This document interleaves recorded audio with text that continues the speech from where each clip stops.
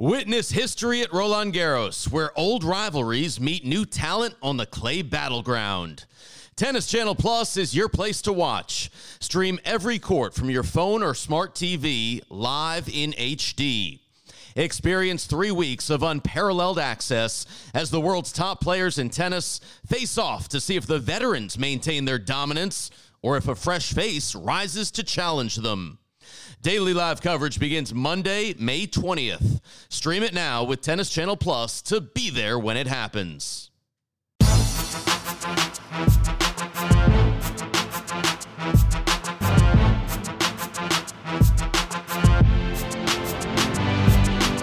Welcome to the Mini Break, your daily podcast for the biggest storylines, results, and controversies from the tennis world. Today is Saturday, January 11th. Bonus podcast from us at Cracked Rackets this week as Chris Halioris and I are still live at the Varsity Tennis Center covering the Oracle Pro Series event here, one of the first ATP challengers of the 2020 season.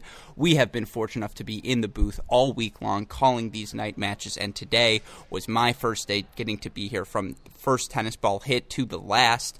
Joining me on tonight's podcast to recap all of our Day 5 action, you may recognize his voice from our work this week in the play-by-play booth. Of course, he is the forefather of the College Tennis Ranks formula, one of the many dames who roots for the Liberty Flames. Predictions never far from the listed UTR.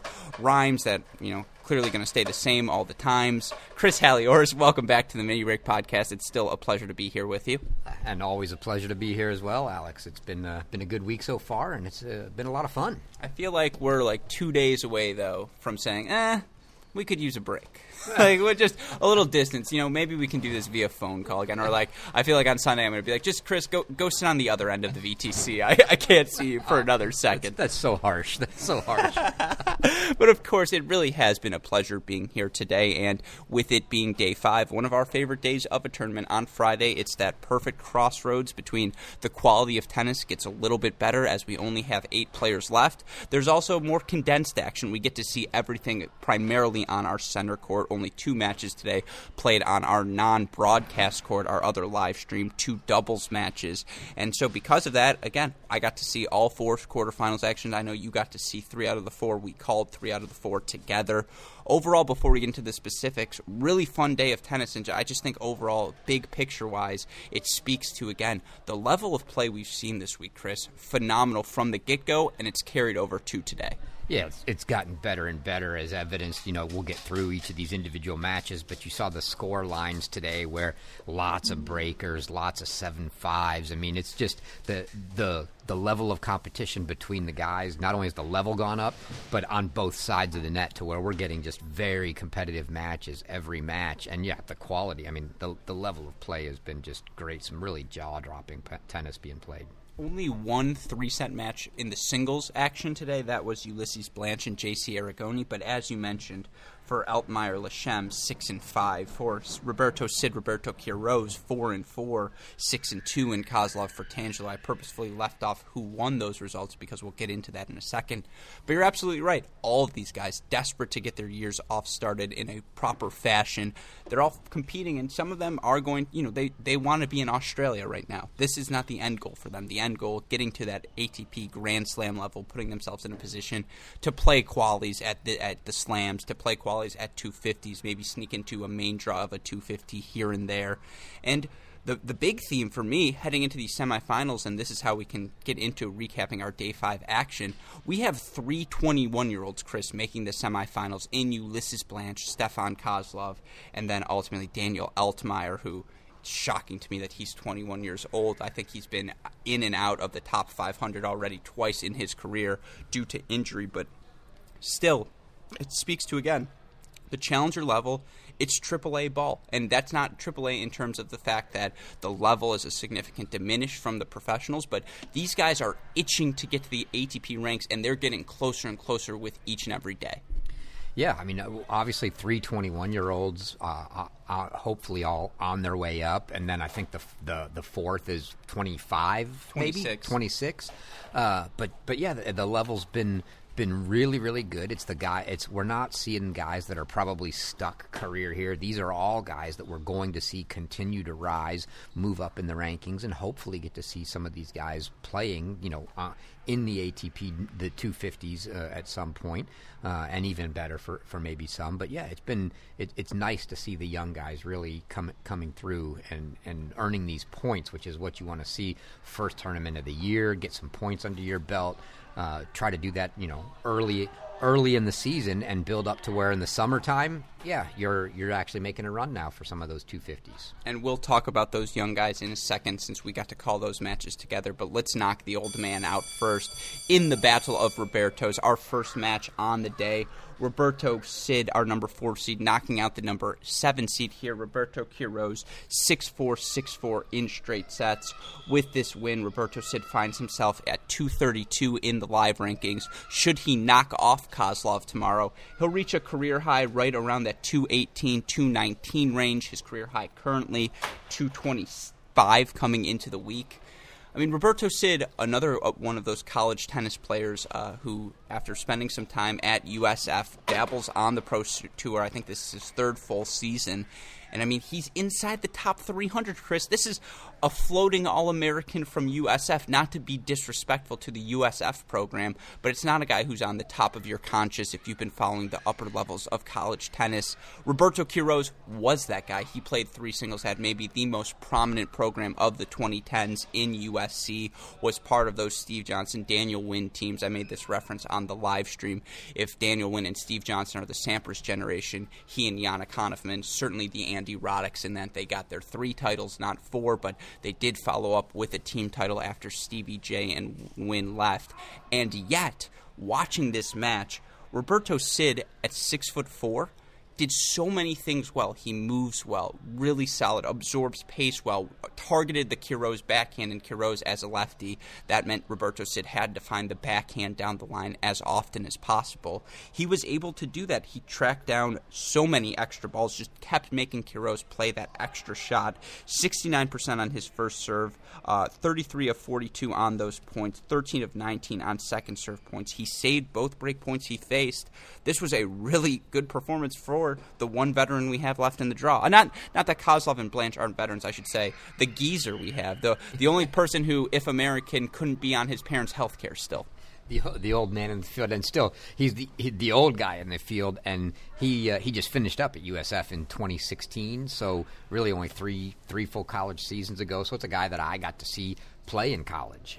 He was still there when I was jumping into the college scene. Wait. Just to be clear, you got to see him. You weren't in college. You got to watch him. I like who's doing the math. Yeah. Wait a second. No, that 15-16 year, the freshman year. No, for you all, look young while broadcasting, for sure. But yeah, I was on the the 30-year plan. But I'm still working on it. But no, yeah, he's the old guy. But no, he's really come, as you said, coming out of USF, not exactly the program that you're thinking, hey, these guys are producing these top 300 tennis players. But sure enough, he's come a long way. He's moving up in the rankings, as you stated, to a career high, and he's very, very close to inching his way into that top 200. And it's been a great tournament for him, and I'm sure this is exactly the way he wanted to start the year, especially getting after he got that early test in the second round from Augustin Velati, where they played that 15-13 third set breaker, and he was down at the first 4 match points, I think, in that breaker. Gets that big test early, and since then he's kind of moved on, in fairly easy fashion.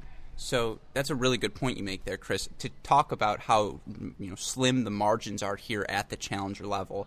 On that, I think it was what you said, 13-14 point, as we mentioned during the recap that day. Velati had the high backhand volley to extend the match, and he had multiple match points throughout. So this tournament really could have swung just right there from day one. Second round, he could have been out. And it speaks to how thin the margins are between these players and why we've seen so many tie breaks, so many 7-5 sets during this week. Yeah, for Roberto Cid now, he knocks off Velati. He knocks off the number 15 seed Sekou Bangura, 6-4, 6-4. Knocks off another former college guy in Quiroz here as well. He's going to get probably, though, his stiffest test of the week thus far in his next match, and I know that's what you would expect in a semifinal round, but in Stefan Kozlov, his opponent, he's playing a guy who has slowly but surely built up his level to get back to where Stefan Kozlov, two-time Junior Slam finalist, former Kalamazoo champion, you're listening to this podcast, you know all of these things, you know my affection for his game. I refer to the style he plays as Kozball, in that he just forces his opponents to do funky things. He makes you uncomfortable constantly, whether it's a slice, whether it's an inside-out forehand, all of these different things he's able to do. Today in Roberto Cid, he got to play the counterpuncher role. He got to absorb all of Quiroz's pace. That's not the way you're going to approach the Kozlov match. Now, for Stefan Kozlov, I think it's the other way. I think he got a good taste of what he's going to see in Roberto Cid in his matchup with Bjorn Fratangelo today. And for Kozlov to knock off Nakashima yesterday in 3 sets, then knock off our number 1 seed Bjorn Fratangelo 7-6, I want to say 6-2 in that second set, it speaks to not only the level he's playing at, but just, well, I guess really it's quarterfinals to end last year in Champaign, made the quarterfinal, I think, a couple weeks before that of a challenger as well. He is playing some really, really good tennis, and I mean, the 21-year-old American may be the most pedigree of any of the players left in the draw, including Altmaier, Blanche, and Sid. This is his weekend, man, and if this is how he's starting 2020, I am ecstatic. I said I'd swear off of it. Complete 180 here. I'm 100%, 110%, 115%, you name the number. I'm back in on Kozlov. What have you thought, Chris? You're just up and down. I mean, you're in love with him, and then you're breaking up with him, and now you're in love with him. I mean, if you ever find time to actually have a girlfriend, I hate to see how many breakups you go through. But why do you think I've avoided it? Yeah. So, but no, I mean, yeah, Kozlov looked outstanding today. To your point, yes, experience-wise and big moment-wise, sure, he's got that over any of the other 3 guys here, having been to Junior Slam finals, right? I don't think Altmaier or Blanche or Sid are going to say that they've been there, but in it. You know, he had to take on Fratangelo today that we thought was going to be a very, very tough test. And yeah, the first set 7-6, but he just, I mean, what impressed me the most today, I expected to see, the game you affectionately call the Kozball, which we did see, but I expected it to be a lot more counter-punching, and he really went on the offensive, and he was just, his inside-out flat forehand was just something. Fratangelo had no answer. I mean, he just, when he broke that out, most of the time he was very, very successful with it, and he went on the offensive. He was attacking with that ball, and he looked outstanding. Yeah, to follow up on that point, you look at Stefan Kozlov. He's the only guy with multiple challenger titles left in the field, and he hasn't won a challenger title since I think the end of 2017. When he ended up winning in Las Vegas. But this is a guy who won the 2016 Columbus Indoor Challenger, a guy whose variety shines through in these moments. I think his serve is certainly helped out by the fact that we're indoors, and maybe the most funky stat we've seen on this entire week in this Kozlov-Fratangelo match. Stefan Kozlov only makes 56% of his first serves, 23 of 32 on those points. That's pretty good. But Chris, this is not a guy who's 6'5", 6'6". He's a generous 6'1", 6'2", and he went 21 of 25 on second serve points today, 84%. That's as good as it gets. Yeah, we commented during the match. There's no way that's all on his serve, right? I mean, something Fratangelo had to be either missing something or going for too much. And I want to say that second set not indicative of how close this match was when it was competitive. Fratangelo went down a break in the second. There were some line controversies. There were really line controversies all week. And by the way, come to a challenger event because you're on the live stream. You can't really tell on any of those calls, so you don't want to presume one way or the other. But being here for a week, and I'm not criticizing the lines people. I am simply, if anything, empathizing with them. These guys hit the out of the ball. They hit the cover off of it each and every time. And these calls are, razor thin. The margins are so small. The fact that, sometimes a call is missed. And I think you can only appreciate that if you're here in person. That being said, Kozlov, I think, of all of the winners today, even of Blanche, of Altmaier, he was probably the guy who Roberto Cid didn't say a word, maybe one or two the entire match, but I thought for he didn't handle it the best, but he handled it well. He used it as a buttress to motivate him as opposed to getting sunk by it, because there were some bad calls in big moments against both guys, and Fratangelo sort of sunk at the end while we saw Kozlov maintain power through in those moments. Yeah, I mean, he definitely had some responses to some of those calls for sure, but he handled it. He handled it very well, I think, to your point. And I wouldn't say Fratangelo handled it poorly, but I think he was in a spot where some of those calls went against him, and it was later in the match, especially that second set when he was already down a break. It really put him at a disadvantage. And I'm not going to say whether they were good calls, bad calls. They were just controversial, and they got to him, and the set kind of got away a little quickly once he got down that break and started approaching a second break down. Yeah, for Fratangelo, he was the only one with a break point in that first set. In the second set, Kozlov faces no break points himself. Fratangelo faces 5, only able to save 3 of them. This was a really good match, despite the scoreline ending up the way it did. 68 points for Kozlov, 51 for Fratangelo. It felt closer than that. They brought out the best in each other. Fratangelo went through a streak there in that first set when he started snapping forehands. I mean, you thought the ball coming off his strings was hitting the tarp, and then it would just drop in. But you're right, Kozlov's ability to dig those low backhands out, use the slice to neutralize things, and then step up when he got the forehand he was looking for. It's why he's always been as highly touted as he did. It's why when it looks right as a fan, I can get so excited about his tennis, because it's a gear I just don't think a lot of other guys have, but I feel like we've talked enough about Kozlov. We'll get the chance to watch him tomorrow in a really fun physical matchup with Roberto Cid. Let's talk about our other half of the draw, because there were 2 other great matches. Before we get to the guy we have been raving about all week, let's start with our last singles match. The number 10 seed Daniel Altmaier taking on and out the Garden of Eden himself, Eden Lashem. Altmaier, a 7-6, 7-5 winner in the match, saves one of the 2 break points he faces, but breaks on 2 of his 3 opportunities that end up being the difference in the match. This was an either-or, Chris. Both of these guys hitting big. Both of these guys, playing smart serve +1 tennis. And Lashem was actually the guy who broke first in that second set. And we were both sitting in the play-by-play booth, with all due respect to those guys, being, man, us. Like, are we really going to get a third set here? And I don't want to say thankfully, but Altmaier stuck to the script. He stayed focused. He didn't let the break get to his head, and he put together a really good performance here. He's certainly, the 21-year-old German, back from injury, has played better and better as of late. You can see why people get excited about him. Oh, he looked tremendous. Obviously, no breaks in the first set. He takes the breaker. We get into the second set, and right away, Lashem gets the break, and then at 2-love, I believe, Altmaier gets the break. It was either 2-love or 2-1, I don't remember which, but he gets the break back, and they end up at 2-all. But if he doesn't get that break back, we're probably looking at a third set. The way those guys were serving, but Altmaier, I mean, just I love the game, nice serve, love the one-handed backhand, absolutely rips that backhand. You hate to. Witness history at Roland Garros, where old rivalries meet new talent on the clay battleground. Tennis Channel Plus is your place to watch. Stream every court from your phone or smart TV live in HD.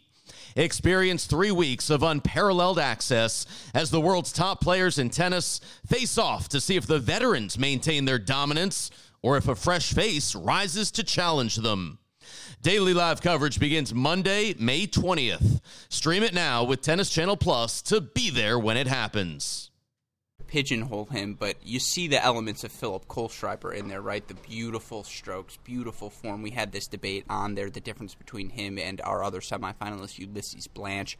The difference in their forehands, Blanche, a little more action on the ball, but the way Altmaier just drives through that forehand stroke, the way he can generate power with that big one-handed backhand loop, it's aesthetically beautiful. I agree. It was more fun than I anticipated watching that Lashem-Altmaier match. Yeah, and Lashem obviously didn't look bad either. I mean, really a 7-6, 7-5 match. Yeah, he looked great too. It was just obviously both sets end up 5-all. And, it's just those very thin margins that make the difference. 5-all money ball. And Altmaier comes away with both sets, gets the breaker in the first and gets a break in the second set after 5-all, and that ends up being the difference. By the way, to any of our listeners of this pod, if you missed the broadcast, quick poll for you, and you can tweet at either Chris or I, at College Tennis Ranks, at Great Shot Pod, or at Cracked Rackets, whatever it is you want to do. I suppose at Mini Break Podcast as well, as this is a mini break. But I called 5-all nut crunching time on the live stream, and you kind of looked at me. You were like, are you sure you can say nut crunching?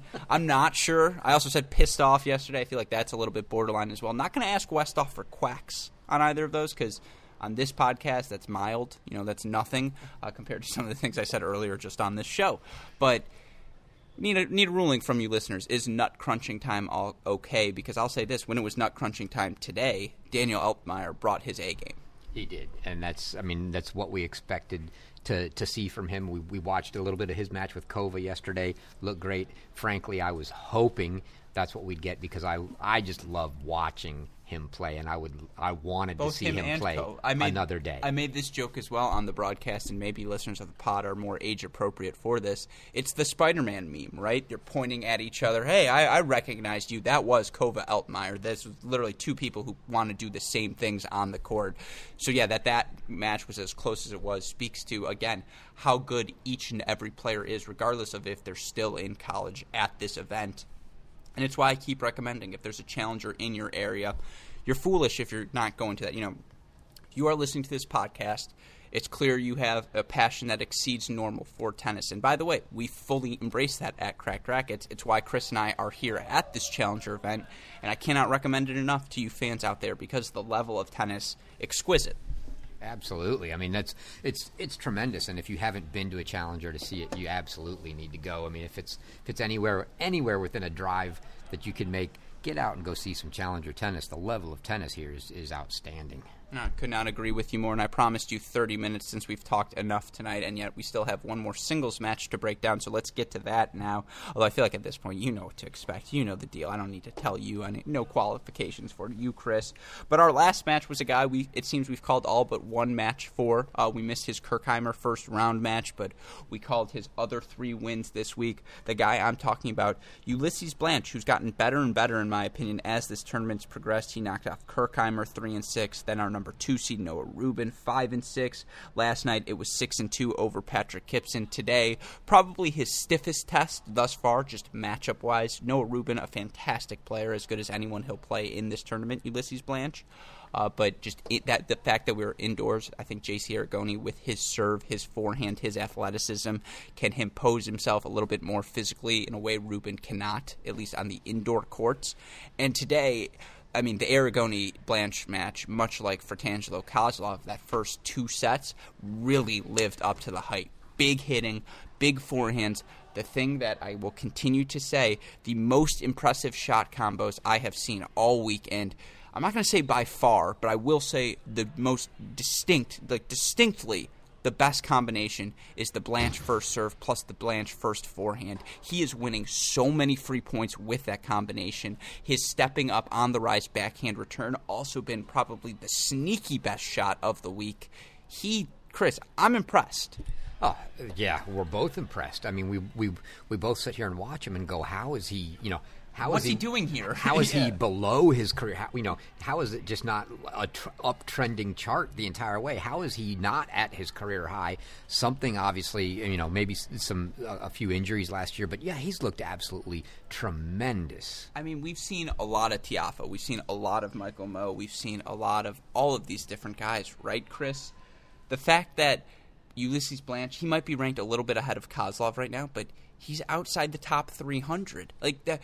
That's shocking to me.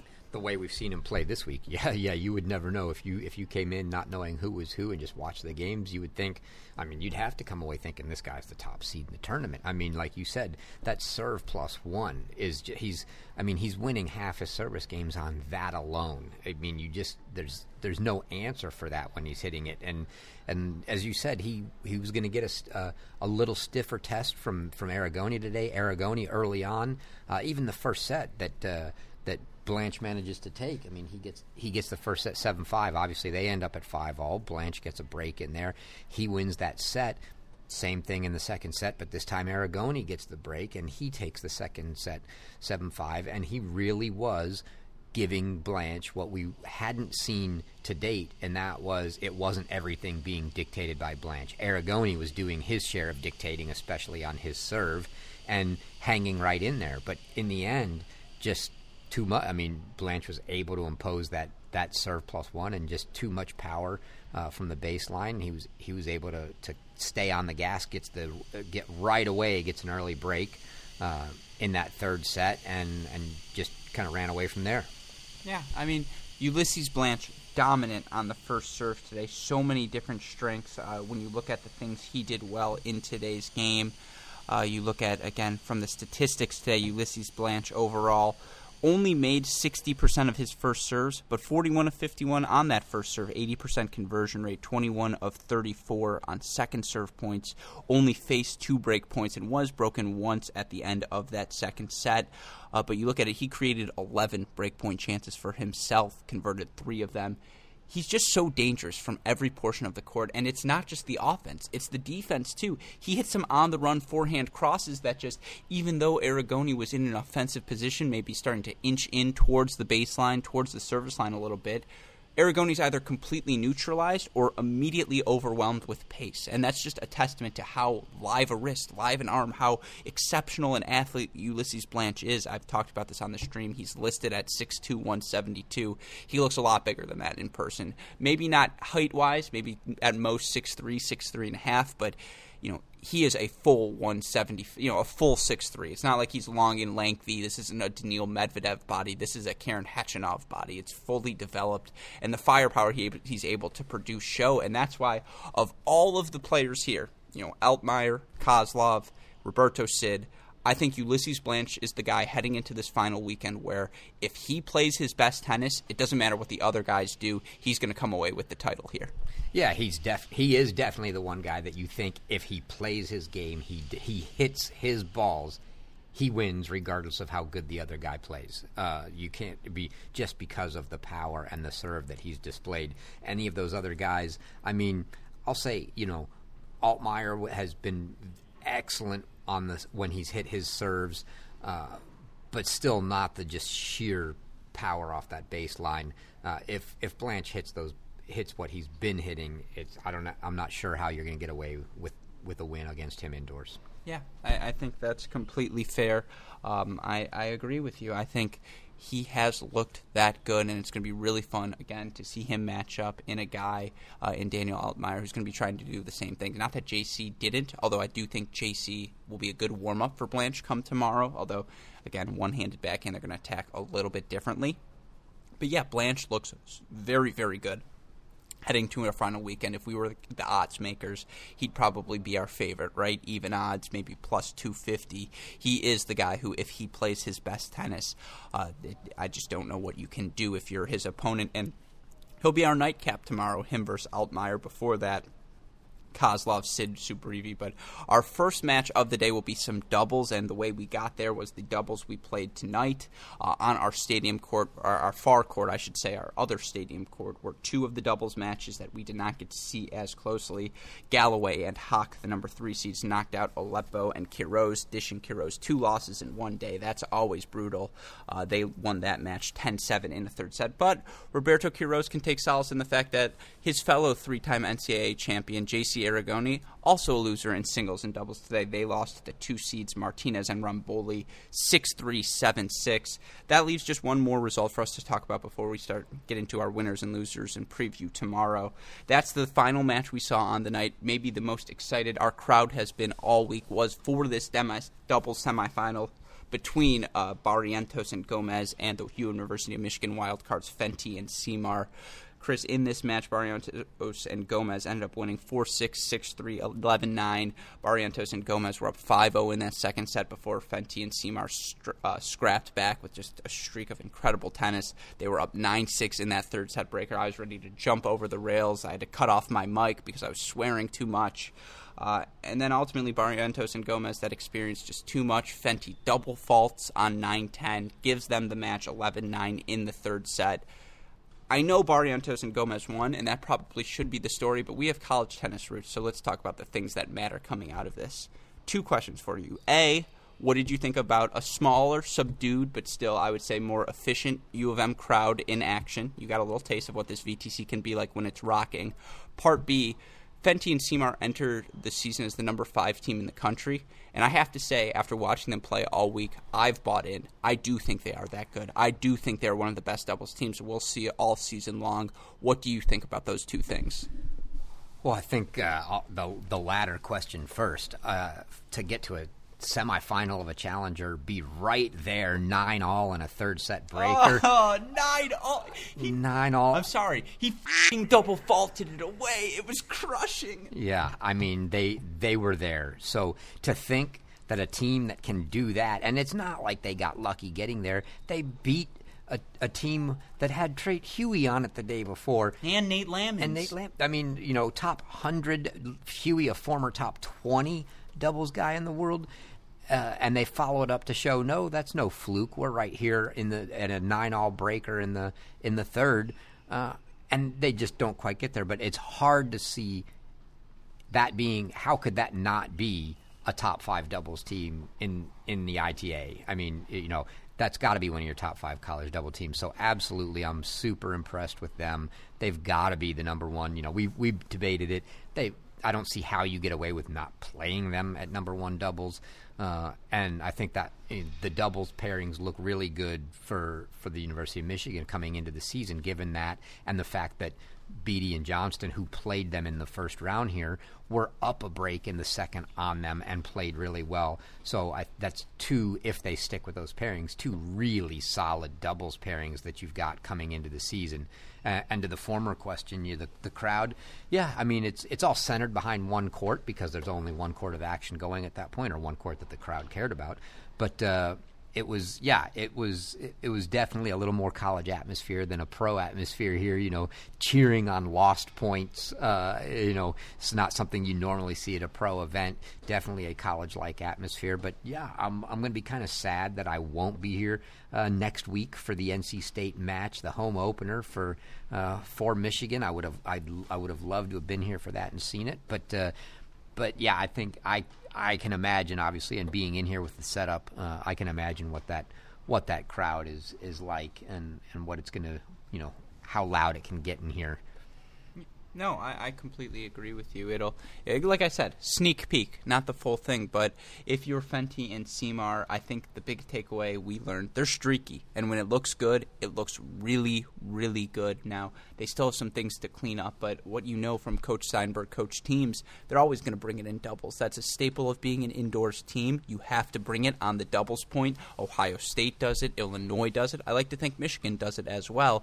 That is something that's been a strength of theirs. And I think the performance from Fenty and Seymour in this tournament show that in 2020 it's something that they're going to have to and probably will be able to rely on throughout the dual match season as well. But that's all of the matches we've hit. Let's talk top match, top performer, and then get to our next day preview. Chris, give me your thoughts on the day. Your top performer and top match of the days go to. Well, I think the top match, I've gone singles. It doesn't have to be Aragoni Blanche. No, I've gone singles every day. I'll say that because of all the intensity at the end, the intangibles, the top match had to be that doubles match with Fenty and Seymour against Barrientos and Gomez. I mean, it almost looked like they had gotten that first set. They were down love 5 in the second. It was just getting away, and if they couldn't turn things around, it was going to be over in a heartbeat. And all of a sudden, they get on a run. And then they turn things around. They get to 5-3. They get to a deuce point to break and get back on serve. They don't get it. They go to the breaker, but they continue that momentum and play well in the breaker. They go up a mini break. They mini break, what's his name? They mini break Barrientos to go up 6-4. And then it just, they couldn't get it from there. But, I mean, it was like you said, the intensity, the crowd, even, and what made it so much fun was it wasn't just I thought you were going to say because we lost, but go on. No, it wasn't just Fenty and Seymour that were getting into it and the crowd that was getting into it, Barrientos and Gomez actually got in, and not in a bad way. They were not. No, they loved it. They weren't taunting anybody. They weren't turning around and looking at the crowd when they hit it. It was amongst themselves. They were smiling. They were jumping up and down. I mean, that one Barrientos absolutely laid out, full out dive for a ball. I mean, not a tennis dive where it's kind of a you're going to be able to do it and roll. I mean, it was a layout belly flop. And we're not on dive. Grass here either. No, indoor hard court. I mean, that's how intense these guys, and they wanted it as well. And just the fact that they were so into it as well made it that much more fun. That had to be the top match of the day. For the record, we can skip mine because I completely agree with you. It's the obvious choice. It's the only match that it's really felt like the VTC was rocking like it does during the college tennis season, and it's a testament to why this intersection of having pro events on college campuses leads to better atmosphere for everyone, because for Barrientos and Gomez, you're always happy when you're in a semifinal of a professional tournament, but that's got to rank in their top 3 most enjoyable experiences at the challenger level as well. It was that good. Yeah, I would think if you ask them coming off the court, like, did you guys have fun? They would be like, oh my God, that was a freaking blast. They may even swear. I agree. Like, it was that fun. And, for me to switch gears for top performer, I think mine's obvious. I'm going to go with Steffi K, who just not only did he look good, but the way he won today, being the aggressor, I don't think that's the path either of us saw for him to victory, and that he was able to switch gears here, kind of do something a little bit different than he did against Nakashima, showing off the multiple talents he has, the multifaceted game that makes him such a special talent. I mean, I don't like this, but I agree with you. How can we both agree on both? It's like both points. You know how when people live together, certain bodily functions become in sync. That's us right now. We've been hold hands and go to the restroom. Yes, I've been peeing during the play-by-play. That's usually when I tap your leg. It's to say, hey, I'm peeing right now. Yeah, but no, I completely agree. I mean, Kozlov was.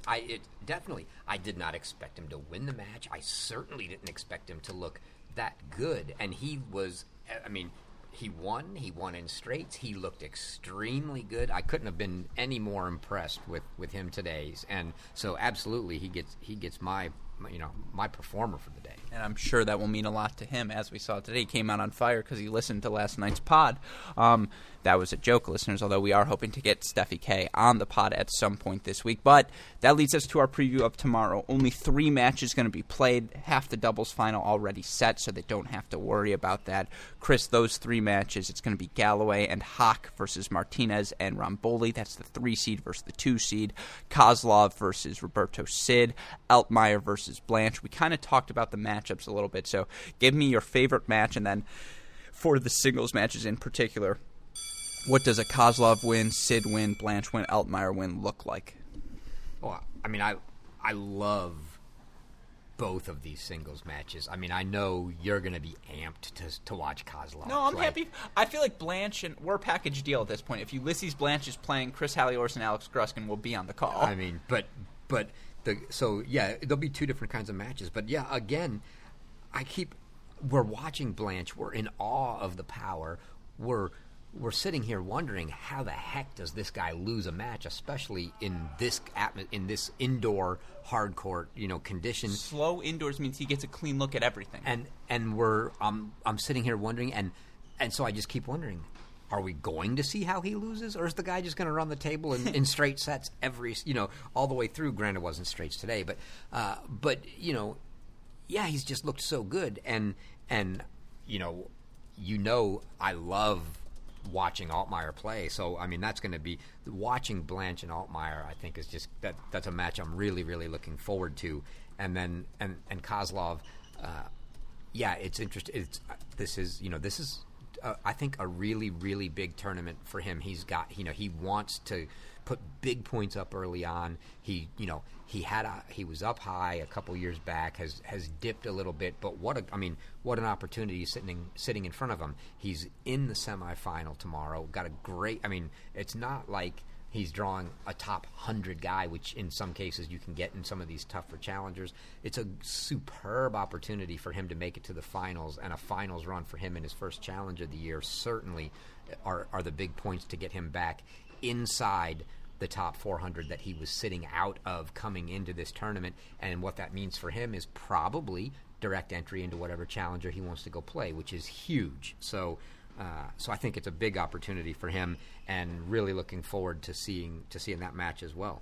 Yeah, I think for Stefan Kozlov, the thing I'm most excited about tomorrow is you see the path to victory for him. And I think all week I've made clear I would like the young 21-year-old American battle in the final of Kozlov and Blanche. If not them, I wanted Nakashima and Blanche. I wanted just something fun and American for this final. So I'm biased going in. Don't tell the people on the play-by-play call, but that's what I'm rooting for. I think the thing for Kozlov that makes me so excited, makes me think he can make this final, I just don't know how Sid's going to hurt him. I know Roberto Sid is going to be relentless. He's going to make the match physical, but that's sort of what Stefan Kozlov wants to do, and I just think matchup-wise, again, half of these battles are about how do you match up with your opponent, and I think this is I think Altmaier would have been a way worse opponent for Stefan Kozlov, the same way I think Blanche, because of his speed, the way he absorbs pace, would have been a more difficult opponent for Ulysses Blanche. But again, we just saw what Blanche did to Altmaier, and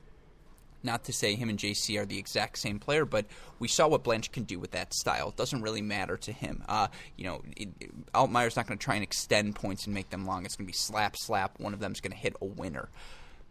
I just think the way the matchups worked, Chris, you talked about it on the broadcast. J.J. Wolf just made a challenger final in Noumea. I think that, Dennis Kudla is playing in the semifinals right now to make the challenger in Canberra. I would like to see the Americans sweep all three challengers this week on the ATP side, and it seems really possible the way JJ's been playing one of Kozlov or Blanche in this way, and then Dennis Kudla as well. Really fun start for the American men to 2020, and that's what I'm hoping continues here in Ann Arbor. But any final thoughts from you? No, I think you pretty much summed it up. Yeah, then so as we mentioned, we will be here throughout the rest of the weekend at the Varsity Tennis Center, enjoying what is pro tennis's return here to Ann Arbor. Obviously, semifinal action tomorrow for all three matches, finals action on Sunday, all of which you can find our play-by-play call at our livestream.com / not /ATP. I learned that mistake, and if all of you are like, that's why the link never worked, Alex, because you kept saying /. Nope, it's /ATP, but of course you can find Chris and I there for the rest of the weekend doing these podcasts each night, recapping the day's action. We're going to get some cracked interviews out of this at some point, I promise, so be on the lookout for those. Shout out, again, the Twitter accounts, Instagram, Facebook, YouTube, the Twitter accounts, Instagram, Facebook, and YouTube. The social media accounts such as Twitter, Instagram, Facebook, YouTube. It's all at Cracked Rackets at this point. You know where to find it. Like, rate, subscribe, review. Shout out to our sponsors this week, Top Notch, Oracle, UTR, and of course our friends at Arbor who make these sort of trips possible. So appreciative to them. And if you're interested in an Arbor product, the promo code CRACKED30, CRACKED30, to get 30% off your first order of goods. Chris, going to be a really exciting day tomorrow, and I know we are both amped for that. You know who's not amped anymore? Our super producers, Max Fligner and Daniel Westoff, who routinely have of an editing job to do, and they must be they're probably going to be happy tonight. We're sending this to them at 9:19. Yeah, it's only 20 after 9, and yep. We've been sending this crap to them at 11:30 at night. The counter is it's a Friday. They're going to be like, really? You gave me a 42-minute bonus pod? Well, to you, Westoff and Fligner, you guys should have come here this weekend. Fligner, I know you're here. Actually, Fligner did come here this weekend. Maybe I shouldn't tell them about the one obscenity they need to find that you didn't list. I like to leave one in there to keep them honest, of course.